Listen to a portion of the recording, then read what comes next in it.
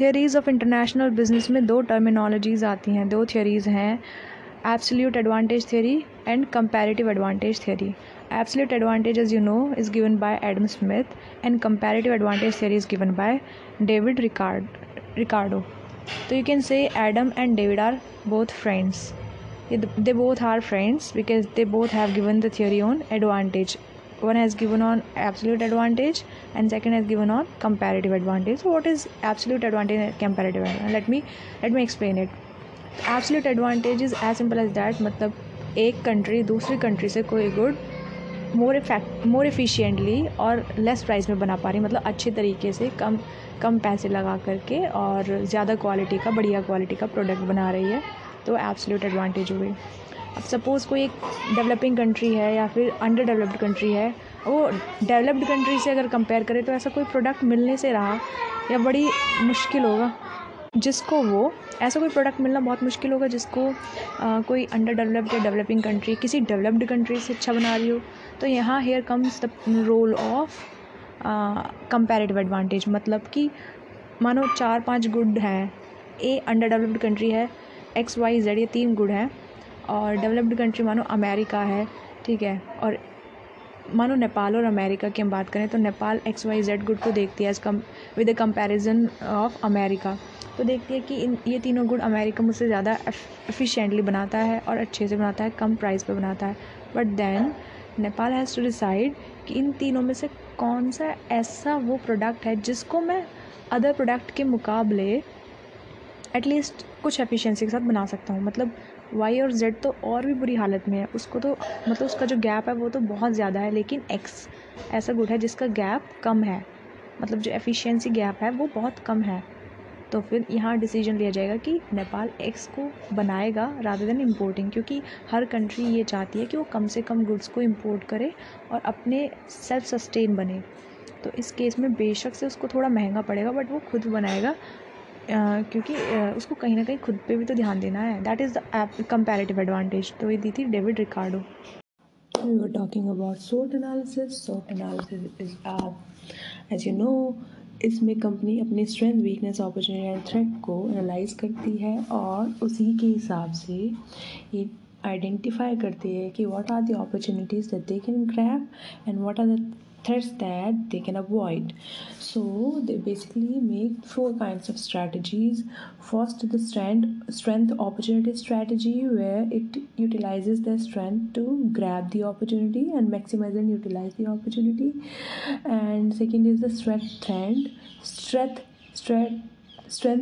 threat strategy, जहाँ company अपनी strength का इस्तेमाल करती है थ्रेट को मिनिमाइज करने के लिए. वीकनेस अपॉर्चुनिटी स्ट्रेटजी, जहाँ कंपनी अपनी वीकनेसेस को मिनिमाइज करती है अपॉर्चुनिटी को आइडेंटिफाई करके कि कैसे किस अपॉर्चुनिटी के द्वारा उनकी कंपनी की वीकनेस कम की जा सकती है. जैसे मानो लेबर बहुत महंगा होने की वजह से लेबर शॉर्टेज है, तो now the opportunity is coming that China's labour is moving towards India, just suppose. तो फिर इससे वो क्या करेंगे, that they can utilise that opportunity and reduce their weakness. So that was the weakness opportunity strategy. Next comes weakness threat strategy, where they utilize the weakness, where they minimize the weakness and to avoid the threat. यानी अगर उनकी कोई weakness है तो they try to minimize it so that they will not be the victim of any threat. So these are 4 types of SWOT analysis of opportunities. What are these? Strength opportunity strategy, strength threat, weakness opportunity and weakness threat. So इसको TOWS matrix बोला जाता है. TOWS matrix यानी SWOT का उल्टा कर दो तो TOWS matrix. It is a modified version of SWOT और इसको दिया था प्रोफेसर हेंज वेरिच ने. और TOWS analysis first matches internal factor to external factor to identify relevant strategic options that the business can pursue by combining the external environment, opportunity and threat with the internal strength and weakness. We come up with 4 basic strategies. तो वो 4 basic strategies strength opportunity, strength threat, weakness opportunity and weakness threat है. Now TOWS हम अभी environment analysis की बात करें तो उसमें पहला आ गया आपका स्वॉट। स्वॉट को लेके जो स्ट्रेटजी में उनको बोलते हैं TOWS. The next comes is PESTLE. PESTLE analysis एक एक्सटर्नल एनालिसिस, एक्सटर्नल इन्वायरमेंट का एनालिसिस है। PESTLE stand for political, economic, socio cultural, technological, legal and environmental analysis. यानी इन 6 एक्सटर्नल फैक्टर, एक्सटर्नल इन्वायरमेंट के एनालिसिस को पेस्टल एनालिसिस कहते हैं। Political, आपको पता ही है कि पॉलिटी से related I have already discuss this, so move on to the next one. ऐसे ही आता है पेस्ट एनालिसिस। वहाँ पेस्टल था, यहाँ पेस्ट है, तो वहाँ पर जो LE है उसको हटा दिया गया, बाकी चारों सेम है, political, economic, social and technological analysis.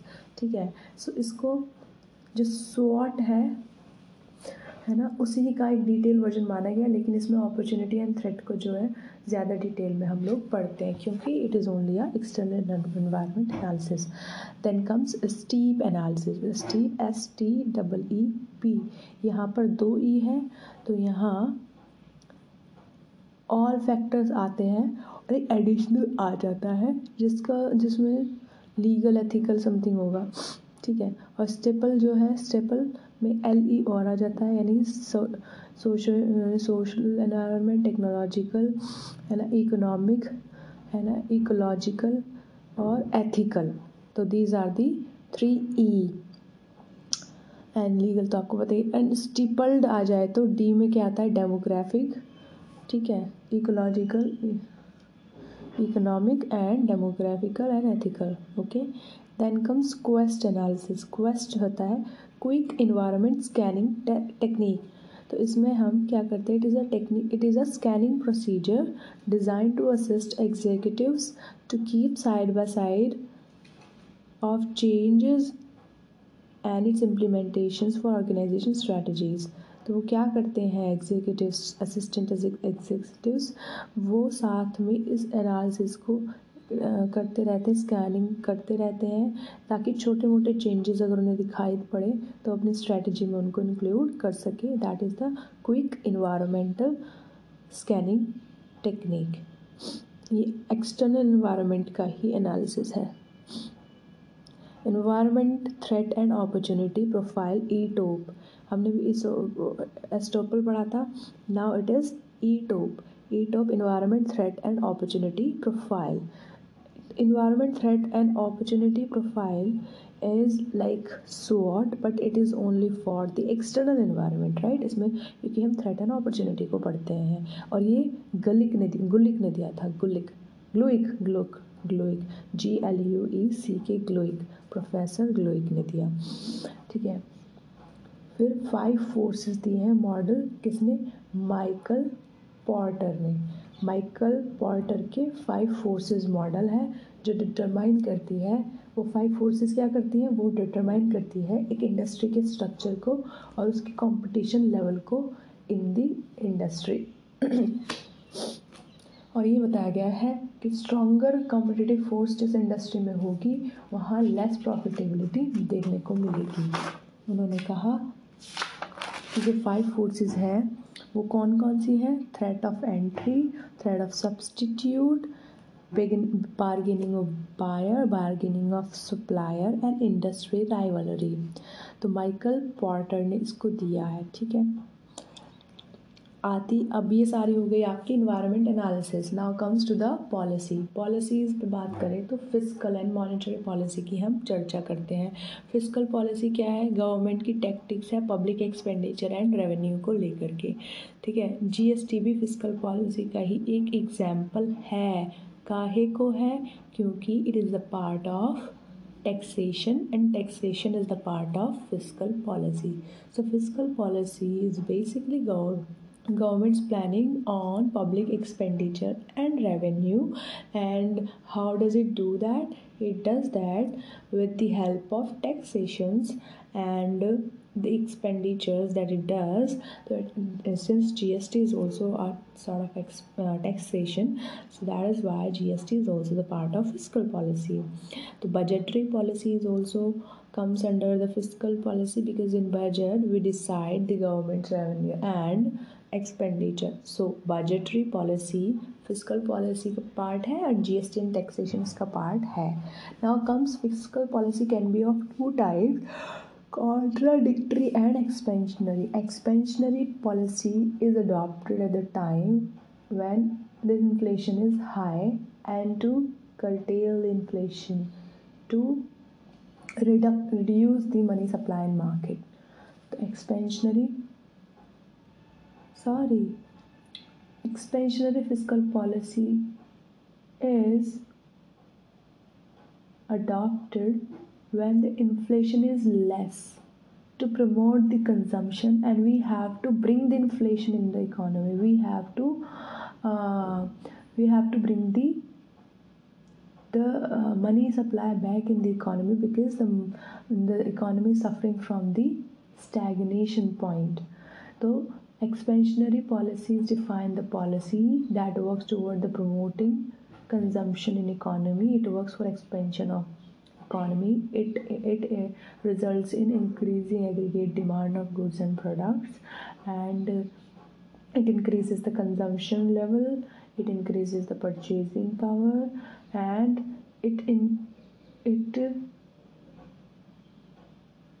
when the fiscal deficit increases, मतलब फिजिकल डेफिसिट को जब बढ़ाते हैं तो मतलब ये है कि एक्सपेंशनरी फिजिकल पॉलिसी अपनाई जा रही है. और कॉन्ट्रैक्शनरी कब होता है?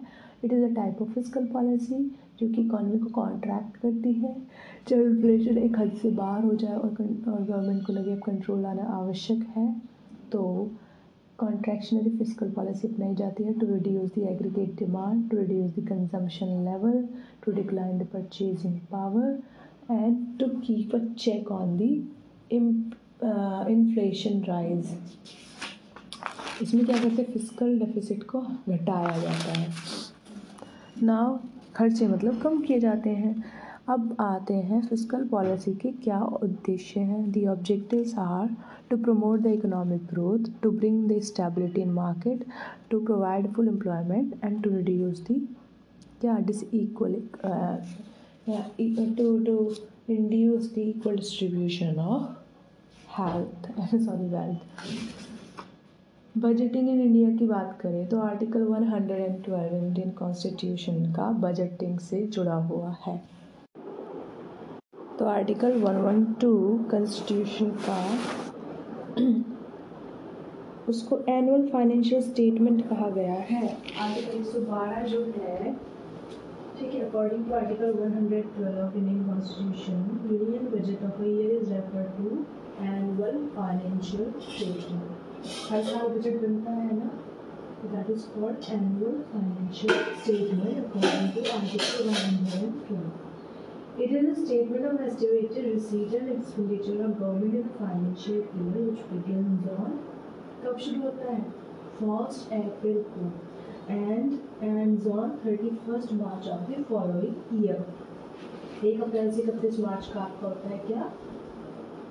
Financial year. ओके, तो इसमें क्या कंपोनेंट होते हैं?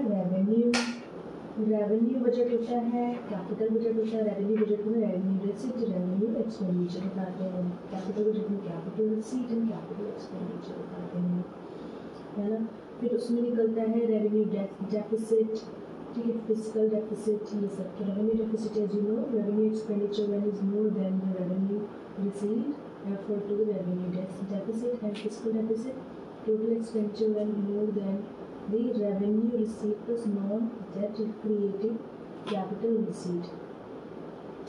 जब आपके टोटल एक्सपेंडिचर में रेवेन्यू रिसीट और डेट मतलब कैपिटल रिसीट का सम भी इससे भी ज़्यादा टोटल एक्सपेंडिचर हो तो फिजिकल डेफिसिट होता है. प्राइमरी डेफिसिट आपका होता है फिजिकल डेफिसिट में से अगर आप माइनस कर दो इंटरेस्ट पेमेंट, तो that is your primary deficit. That is very very important. आपको शायद नया भी लगा हुआ सुनेंगे. बट प्राइमरी डेफिसिट क्या होता है? जब फिजिकल डेफिसिट में से आप इंटरेस्ट पेमेंट माइनस कर देते हो, तो this indicate the gap between government expenditure requirement and its receipt, not taking into account the expenditure incurred on interest payment on loan taken during the previous year. So interest payment का आप हटा दो तो that will become your primary deficit. primary deficit. Next comes monetary policy क्या है? The policy made by the central bank, Reserve Bank of India, matter of interest rate, money supply. तो जो policy Reserve Bank यानी Reserve Bank of India का बनाता है interest rate के लिए, मनी सप्लाई के लिए, क्रेडिट अवेलेबिलिटी के लिए, वो पॉलिसी मॉनेटरी पॉलिसी है। मॉनेटरी पॉलिसी जो है इसके द्वारा आरबीआई इन्फ्लेशन को कंट्रोल कर सकता है और ठप इकोनॉमी में थोड़ी जान डाल सकता है। RBI increasing interest rate to cheat the inflation, ये है आप मॉनेटरी पॉलिसी का एग्जाम्पल। 1934 में आरबीआई एक्ट अमेंड हुआ था, उसके द्वारा इन्फ्लेशन का टारगेट 4 से 6% के बीच यानी 2 से 6% के मध्य होना चाहिए, 2 से 6%, ठीक है। तो अमेंडेड आरबीआई एक्ट ये बोलता है इन्फ्लेशन टारगेट 2 से 6 के बीच ही रहना चाहिए, उसके आगे पीछे नहीं जाना चाहिए। तो वेरियस इंस्ट्रूमेंट्स क्या है मॉनेटरी पॉलिसी के? Repo rate, reverse repo rate. Repo rate जो है ओवरनाइट लिक्विडिटी प्रोवाइड करती है against the collateral of government and approved security under liquidity adjustment facility. ये ध्यान रखना कि रेपो रेट जो है, रेपो रेट लोन जो प्रोवाइड करती है वो कौन सी फैसिलिटी के अंडर प्रोवाइड करती है? Liquidity adjustment facility. Reverse repo rate भी लिक्विडिटी एडजस्टमेंट फैसिलिटी में ही आता है। When the Reserve Bank absorb the liquidity from the bank, the rate at which it absorbs the liquidity is your reverse repo rate, overnight basis पे, है ना। तो liquidity adjustment facility क्या है? Consist of overnight, तो overnight loan देना या लेना वो लिक्विडिटी एडजस्टमेंट फैसिलिटी में आता है ना। और इसमें रेपो ऑप्शंस भी आते हैं। तो repo is help develop to interbank term money market which in turn can set market-based benchmark for pricing loans and deposits। तो ये सब है। लिक्विडिटी एडजस्टमेंट फैसिलिटी किस चीज़ से संबंधित है? ओवरनाइट लोन से, ठीक है। मार्जिनल स्टैंडिंग फैसिलिटी क्या है? मार्जिनल स्टैंडिंग फैसिलिटी आपकी SLR से बनी है ना। A facility under which the scheduled bank can borrow additional amount of overnight money from RBI by dipping into statutory liquidity ratio. Okay, तो MSF जो है marginal standing facility liquidity adjustment facility के आगे का एक स्टेप है। जब liquidity adjustment facility से भी काम ना बने, ओवरनाइट लोन लेने के बाद भी यानी रेपो रेट से लोन लेके या रिवर्स रेपो रेट पे लोन लेके भी काम ना बने, तो वी डिप इनटू यानी वी मतलब what, commercial bank dip into marginal standing facility. और फिर वो अपनी क्या करते हैं, वो अपने स्टैट्यूटरी लिक्विडिटी रेशियो जो रेशियो उन्होंने अपने पास रखा है उसको आरबीआई को दे करके लोन लेते हैं, SLR को दे करके। It provides a safety wall against unanticipated liquidity shock. अब जो बोलते हैं कि स्टैट्यूटरी लिक्विडिटी रेशियो मेंटेन करना ज़रूरी है। मानो बैंक को एक ऐसी सिचुएशन आ जाए कि वो रेपो रेट से भी लोन उन्होंने ले ली जितनी उनकी सिक्योरिटी थी, now it is also not sufficient for them. What will they do? They can dip into their statutory liquidity ratio वाला जो अमाउंट रिजर्व है उसको, and then they can borrow more money from RBI by giving them as a security. It comes under marginal standing facility. Corridor क्या होता है? Corridor MSF rate and reverse repo rate determines the MSF rate और reverse repo rate क्या determine करता है? Corridor for daily movement in a weighted average call money rate, ठीक है। ये weighted average call money rate का corridor determine करता है आपका MSF और reverse repo rate. Bank rate क्या है? Bank rate as you know section 49 बोलता है कि जिस पे वो कौन, आरबीआई बिल ऑफ एक्सचेंज को फ्री डिस्काउंट करता है कमर्शियल बैंक के, ठीक है। It has been aligned to MSF rate and therefore changes automatically. CRR as you know, CRR क्या होता है कि the bank is required to maintain a reserve share with the Reserve Bank, है ना, some percentage of their net demand and time liability. किसका? Net demand and time liability का कुछ प्रतिशत उनको आरबीआई के पास रखना होता है। तो ये होता है आपका CRR। SLR क्या है? Bank is required to maintain some liquid asset with themselves such as government securities, cash and gold, ठीक है।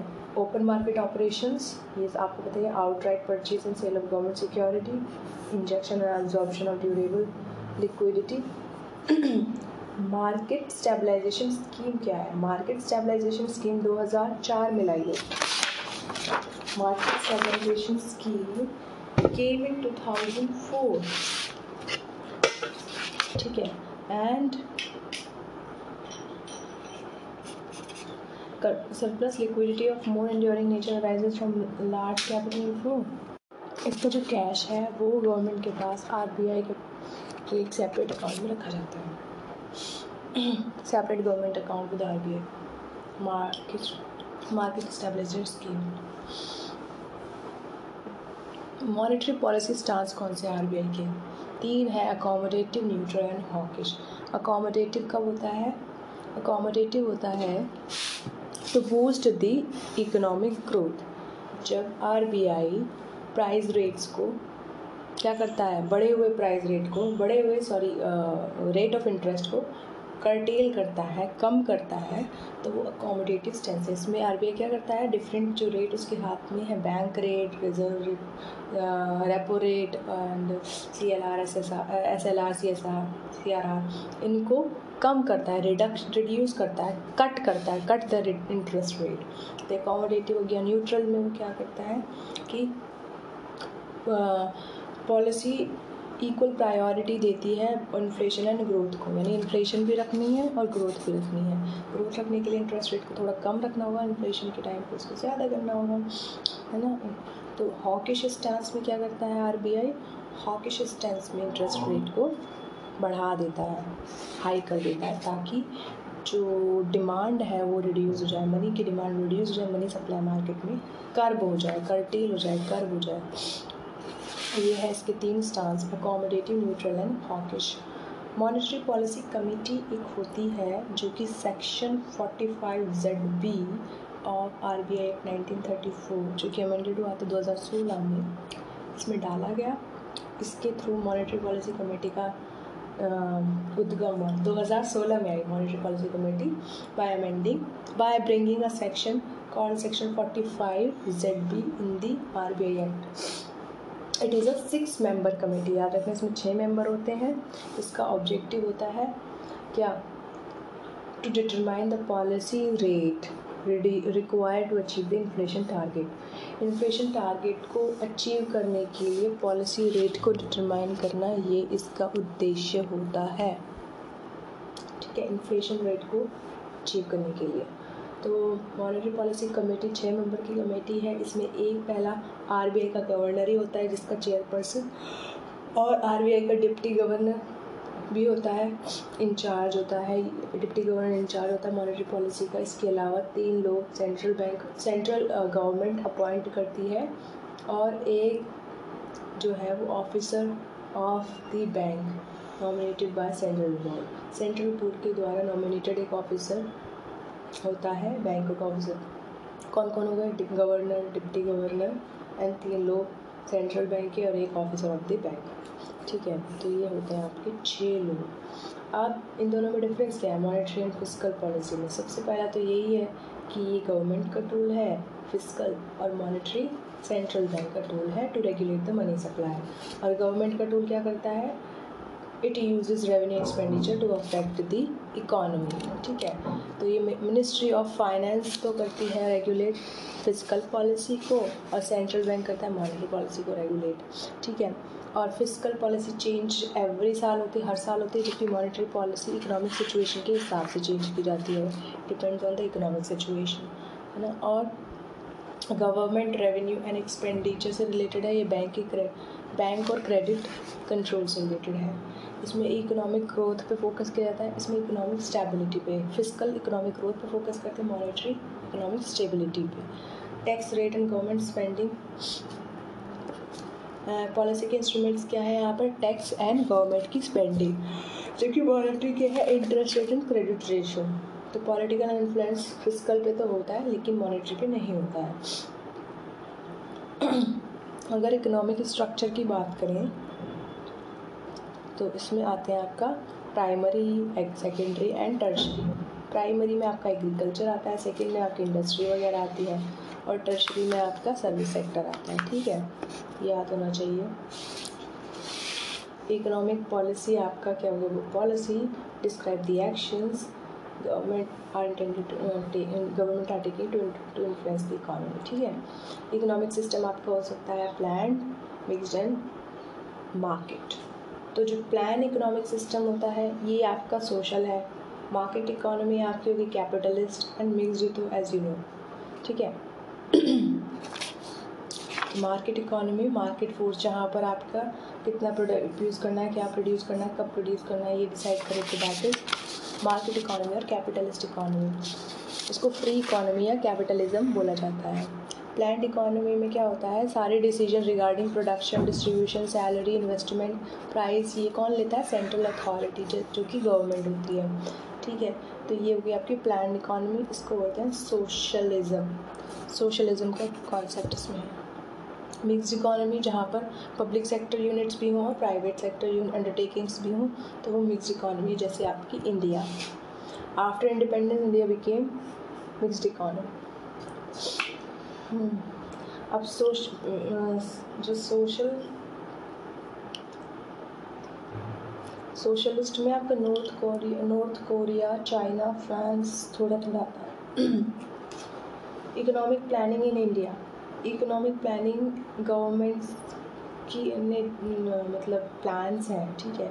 ये 5 ईयर प्लानिंग से लिए गए हैं, कहाँ के, सोवियत यूनियन यानी यूएसएसआर, जो रशिया है वहाँ से इस आइडिया को लिया गया। प्राइम मिनिस्टर जवाहरलाल नेहरू ने इस आइडिया को लिया था 5 ईयर प्लानिंग का, और इसके लिए प्लानिंग कमीशन बनाया था, but now it is being replaced by NITI Aayog इन 2005, ठीक है।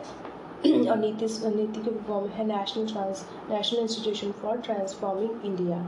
और इसके पहले चेयरमैन, प्लानिंग कमीशन के पहले चेयरमैन तो ऑब्वियसली जवाहरलाल नेहरू जी होंगे, क्योंकि उस टाइम प्राइम मिनिस्टर थे। बस याद रखना है ये कॉन्सेप्ट सोवियत यूनियन से लिया गया 5 ईयर प्लानिंग का।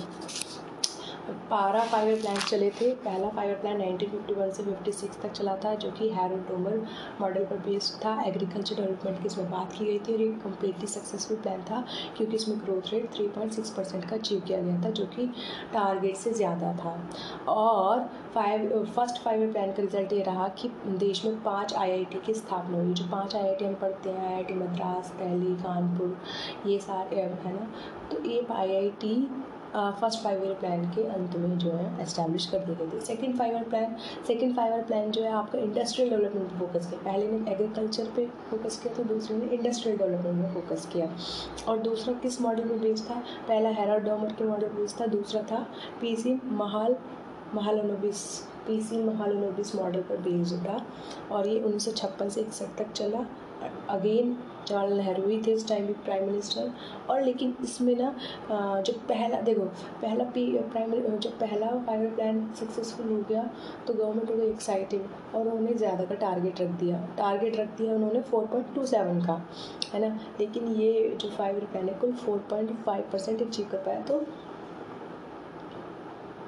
नहीं 4.5 का टारगेट रखा, 4.27 अचीव कर पाया, तो थोड़ा सा लैग बिहाइंड ये रह गया था। हालांकि फिर भी इसमें अच्छा काम किया। 1957 में इंडिया ने पेमेंट क्राइसिस भी झेली थी, इसी 5 ईयर प्लान के तहत। थर्ड 5 ईयर प्लान आया था गाडगिल योजना, जिसको बोलते हैं गाडगिल योजना। उस टाइम पे चेयरमैन कौन थे प्लानिंग कमीशन के, DR गाडगिल, इसलिए गाडगिल योजना इसको बोला गया। अभी तक इसकी लीडरशिप लीडरशिप तो अभी भी जवाहरलाल नेहरू, लेकिन उस टाइम चेयरमैन कौन थे, गाडगिल, तो इसलिए गाडगिल योजना पर ये बेस्ड है। 61 से 66 तक चला।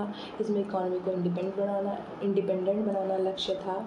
और इस टाइम पे थर्ड 5 ईयर प्लान, जो कि गाडगिल योजना बोला जाता है, DR गाडगिल की कमीशन में इसको बनाया गया था, और इसका उद्देश्य प्लान इकोनॉमी को इंडिपेंडेंट करना था।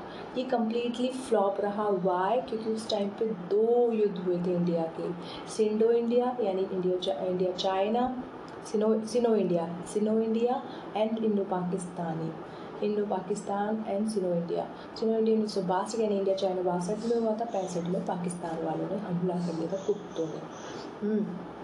और इंडियन आर्मी को बहुत ज़्यादा डिफेंस की आवश्यकता की वजह से सारा शिफ्ट जो है वो डिफेंस की साइड कर दिया गया इकोनॉमी का, और इकोनॉमी हमारी बिल्कुल कमज़ोर पड़ गई थी। तो प्राइस स्टेबलाइजेशन नहीं हो पा रहा था, इसलिए इंडिया ने इन्फ्लेशन विटनेस किया था एट दैट टाइम।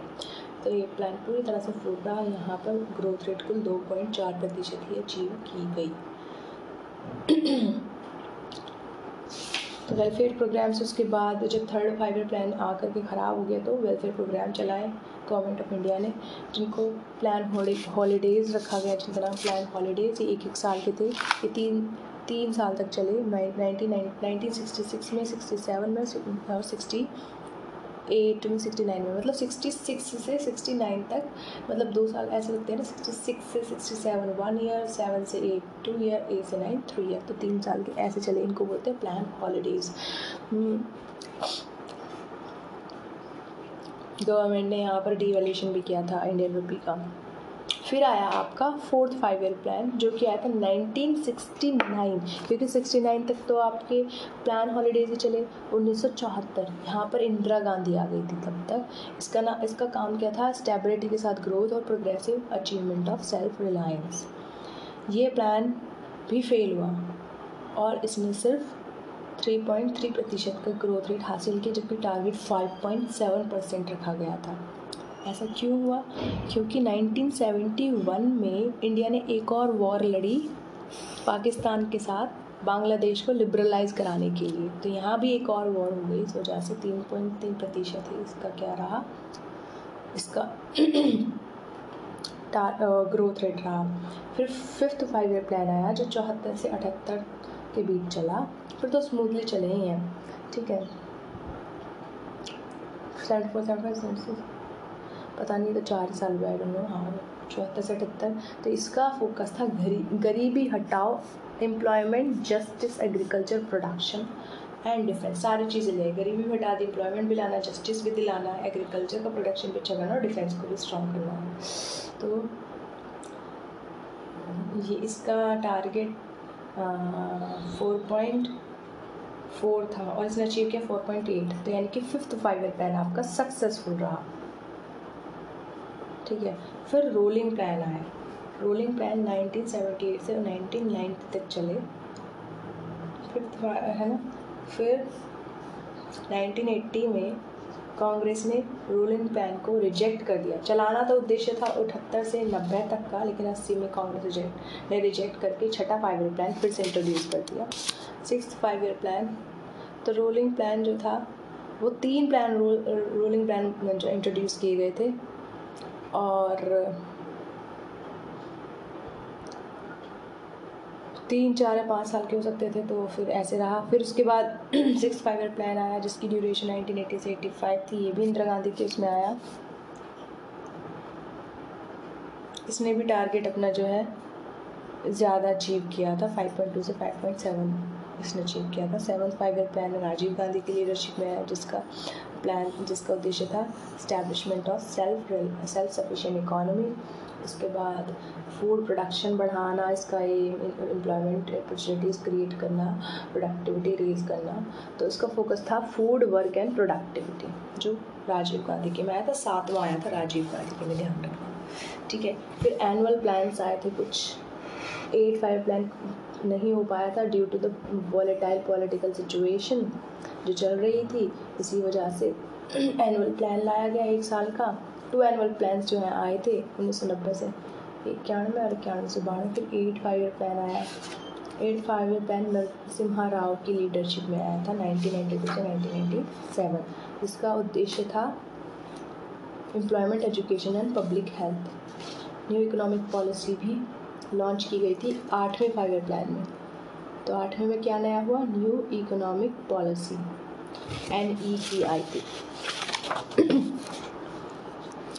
तो उसके बाद ये सक्सेसफुल रहा था प्लान, क्योंकि इसने 6.8% की ग्रोथ रेट दिखाई थी। फिर 9th 5 ईयर प्लान आया अटल बिहारी वाजपेयी की सरकार में। Growth with social justice and equality इसका उद्देश्य रहा, और ये भी पूरी तरह ये फेल रहा। क्यों? क्योंकि 6.5% टारगेट था, अचीव किया 5.6%। और 50वां इंडिपेंडेंस हमने मनाया था 9th 5 ईयर प्लान में। फिर 10th आया 10th 5 ईयर प्लान जो आया वो अटल बिहारी वाजपेयी और मनमोहन की लीडरशिप में आया था, यानी कि यहाँ पर प्राइम मिनिस्टर चेंज हुए थे। ठीक है। National Rural Health Mission prime minister ने उस टाइम पे लॉन्च किया था during your 10th 5 year plan. फिर 11th आया मनमोहन की सरकार में, सी रंगराजन ने प्रिपेयर किया था, rapid and more inclusive growth इसका उद्देश्य रहा। फिर 12th 5 ईयर प्लान आया जो कि मनमोहन की सरकार में आया था, इसका उद्देश्य था faster more inclusive and sustainable growth, इसका टारगेट रेट था 8%। तो ये थे आपके 5 ईयर प्लान। उसके बाद नीति आयोग ने इसको रिप्लेस किया। नीति आयोग आपका यूनियन कैबिनेट के रेजोल्यूशन से इसको बनाया गया है, किसी भी उसमें नहीं है, कोई स्टैट्यूटरी बॉडी या ऐसी कुछ बॉडी नहीं है, थिंक टैंक ने इसको बनाया है। और नीति आयोग जो है 2 हब्स है, Indian team India hub and knowledge of innovation hub, इन दोनों ने इसको क्रिएट किया। At the core of NITI Aayog creation ये 2 हब का नाम आता है, team India and knowledge and innovation hub. तो ये नीति आयोग था। अब नीति आयोग ने फर्स्ट 15 ईयर्स विजन भी होता है इसका, 7 ईयर की स्ट्रैटेजी होती है, 15 साल का विजन, 7 साल की स्ट्रैटेजी और 3 साल का एक्शन एजेंडा। तो 15, 7 और 3 में इसको डिवाइड किया है कि 15 साल का विजन लेके चलता है नीति आयोग, 7 साल की स्ट्रैटेजी और 3 साल में उसका एजेंडा क्या होगा ये। ठीक है, ये ऐसे काम करता है। तो नया इन 2022 में आया Niti Aayog will soon come out with a developed agenda for new India 2022 which will spell out the strategy for expending economic growth. तो foundation for freedom from 6 problems, इसका क्या है कि हमें 5 चीज़ों से 6 चीज़ों से फ्रीडम चाहिए, poverty, dirt, corruption, terrorism, casteism and communalism. ये 75वीं इंडिपेंडेंस पे इसको स्थापित किया गया। अब आते हैं, बात करते हैं कॉर्पोरेट सोशल रिस्पॉन्सिबिलिटी की। तो कॉर्पोरेट सोशल रिस्पॉन्सिबिलिटी में क्या कंपोनेंट्स हैं? 4 कंपोनेंट्स हैं, economic responsibility, legal responsibility, ethical responsibility and philanthropic, जिसको डिस्क्रिशनरी रिस्पॉन्सिबिलिटी भी बोलते हैं। ठीक है, सबसे पहला उद्देश्य होता है कंपनी का कि वो अच्छा कमाए, अच्छा प्रॉफिट दे, अच्छा रिटर्न अपने शेयर होल्डर्स को दे, फिर सारे लीगल कंप्लायंस को फॉलो करे। तीसरा, वो सभी के लिए इक्वली जस्टिफाइड और एथिकल हो। और चौथा, फिर जो पैसा है उसमें से कुछ जो है वो क्या करे, डोनेशन में भी दे। ये याद रखना कि महिंद्रा कौन सा प्रोग्राम रन करते हैं, नन्ही कली एजुकेशन के तौर पे। कैरल्स का भी CSR पिरामिड सेम ही बात करता है कि पहले इकोनॉमिक, फिर लीगल, फिर एथिकल, फिर फिलैंथ्रोपिक, या फिर क्या बोलते हैं इसको, और डिस्क्रिशनरी होनी चाहिए।